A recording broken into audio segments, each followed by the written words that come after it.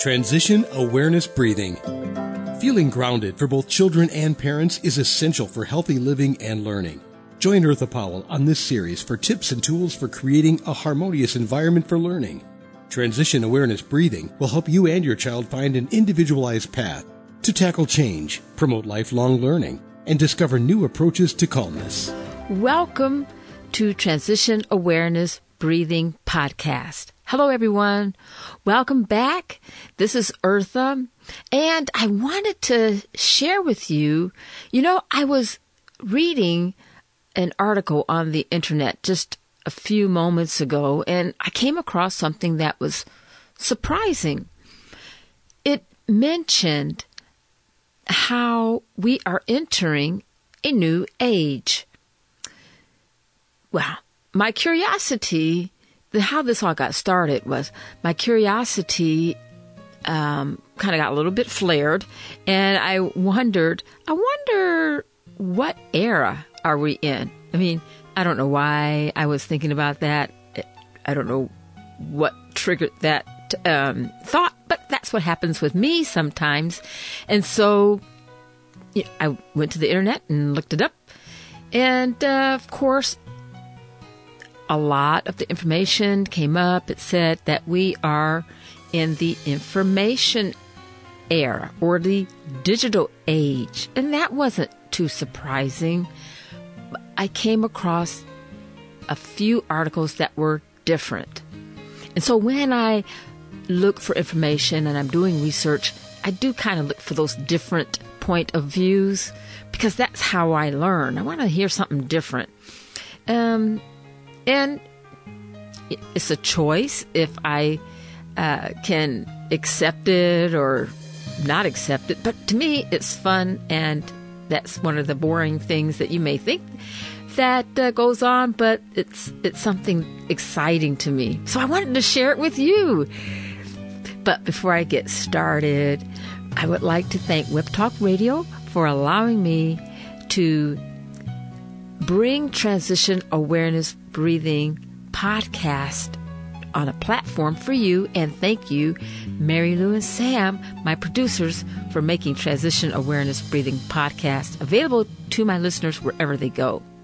Okay, so I didn't want to save this information. I have to share it. And that's part of the digital age, the information age. Our sources are coming very quick. Very rarely are we visiting libraries or these storehouses of information. Information is very available to us at our fingertips. And that in itself has been a progress from where we were. Now, this was the surprising part for me. From where we were 5 to 10 years ago. We're not talking about 20 years ago or 30 years ago or 50 years ago. We're just talking about 5 to 10 years ago. And my second thought was, we are moving fast. So where do we go from here? And what does this have to do with mindfulness or relaxation or awareness? Is my goal to bridge all of that with you in our short time together. So let me begin by refreshing ourselves and to remind all of us that we are still in what is considered the modern era. And in this era, there are certain ages, and that's where we are moving from the information age or digital age into a new age, which I'll share in a few moments. But in the perspective of mindfulness, in this modern era, mindfulness is meant to be used to live. Well, that's not exciting, but it is. Because in the one of the articles I read, it referred to groups of people that would like to get away from the common people or move away into caves or something like that because they believed they needed to escape or retreat from everyday emotional or social or physical distractions. It seemed like the everyday living routines and emotions were distractions. And so they would retreat into caves and meditate. In these times, things has really changed because the distractions, our physical existence, our stressors, some of the elements may have changed, but the stress continues. And so maybe we should look at this from a perspective that mindfulness is here to be used to improve our lives, to make us aware of the beauty and the positive part of existing in a world that may not be so perfect, because we can choose how to exist in a positive way, or we can choose to exist in a not so positive way. It's our choice. And so retreating to a cave or retreating to an existence where we don't interact, well, that's been tried and it doesn't work. So we can say, if we choose, I would suggest we could say, well, let's try something different. And from my perspective, when we're looking at something and we maybe doesn't work the first time, we can use a growth mindset perspective and try something new. And I think that's where the modern day usage of mindfulness is supporting, is to use mindfulness to learn how to move through our stresses, our distractions, our emotions, not to run away from them. And so actually, it's almost like we are transitioning, we're in a transition era from a perspective of, no, we're not going to hide from our emotions. We're going to face our emotions. And we don't have to face our emotions like a Neanderthal. In those times, maybe the ancient of humans needed to respond that way, whatever way that was. But because we are in the information age or the digital age, because we are in a modern age, I would suggest that maybe we can change how we use our mindfulness in a positive way where we don't have to respond in an ancient or a medieval way of behavior. Now, you may disagree with me, and that is great. I would love for you to disagree with me so that we can explore a different perspective. Let me continue. I enjoyed reading a couple of articles by a couple of informatic experts, technology experts. And one technology expert, his name is Brian B. I hope I'm pronouncing his name correctly. But he suggests that we are now in an age called reckoning, the age of reckoning. And he summarizes that we've had all the technology in the information age. And in the past, there were dreams that, when we are advanced in our technology, it will solve a lot of the world problems, diseases, technology, manufacturing. All those things would have a lot of problems resolved because of increased technology. However, as we look to date, a lot of problems still occur with health care, with health period, information, manufacturing, and things like that.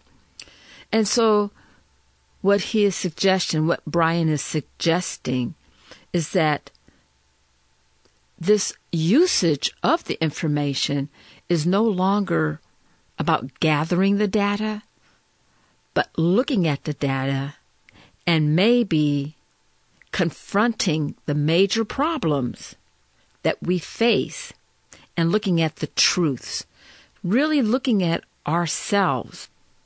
And he recognizes that this may be uncomfortable.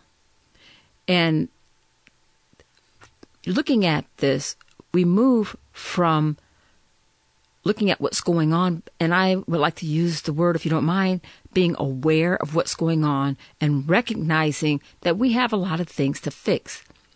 However, the best is yet to come.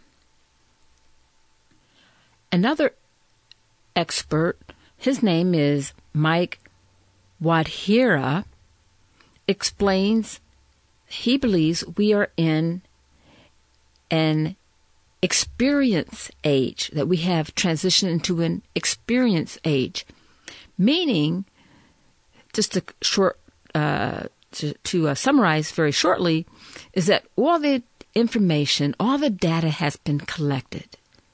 And now it is time to use this data.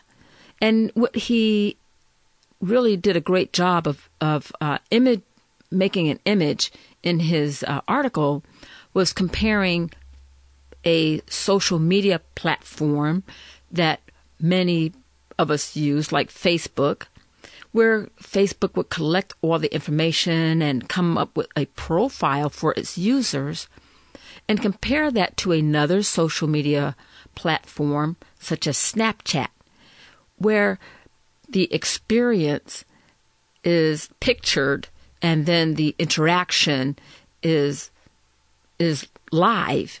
And so how a lot of social media platforms now are changing into this live platform and bringing some interaction and not so much data collection.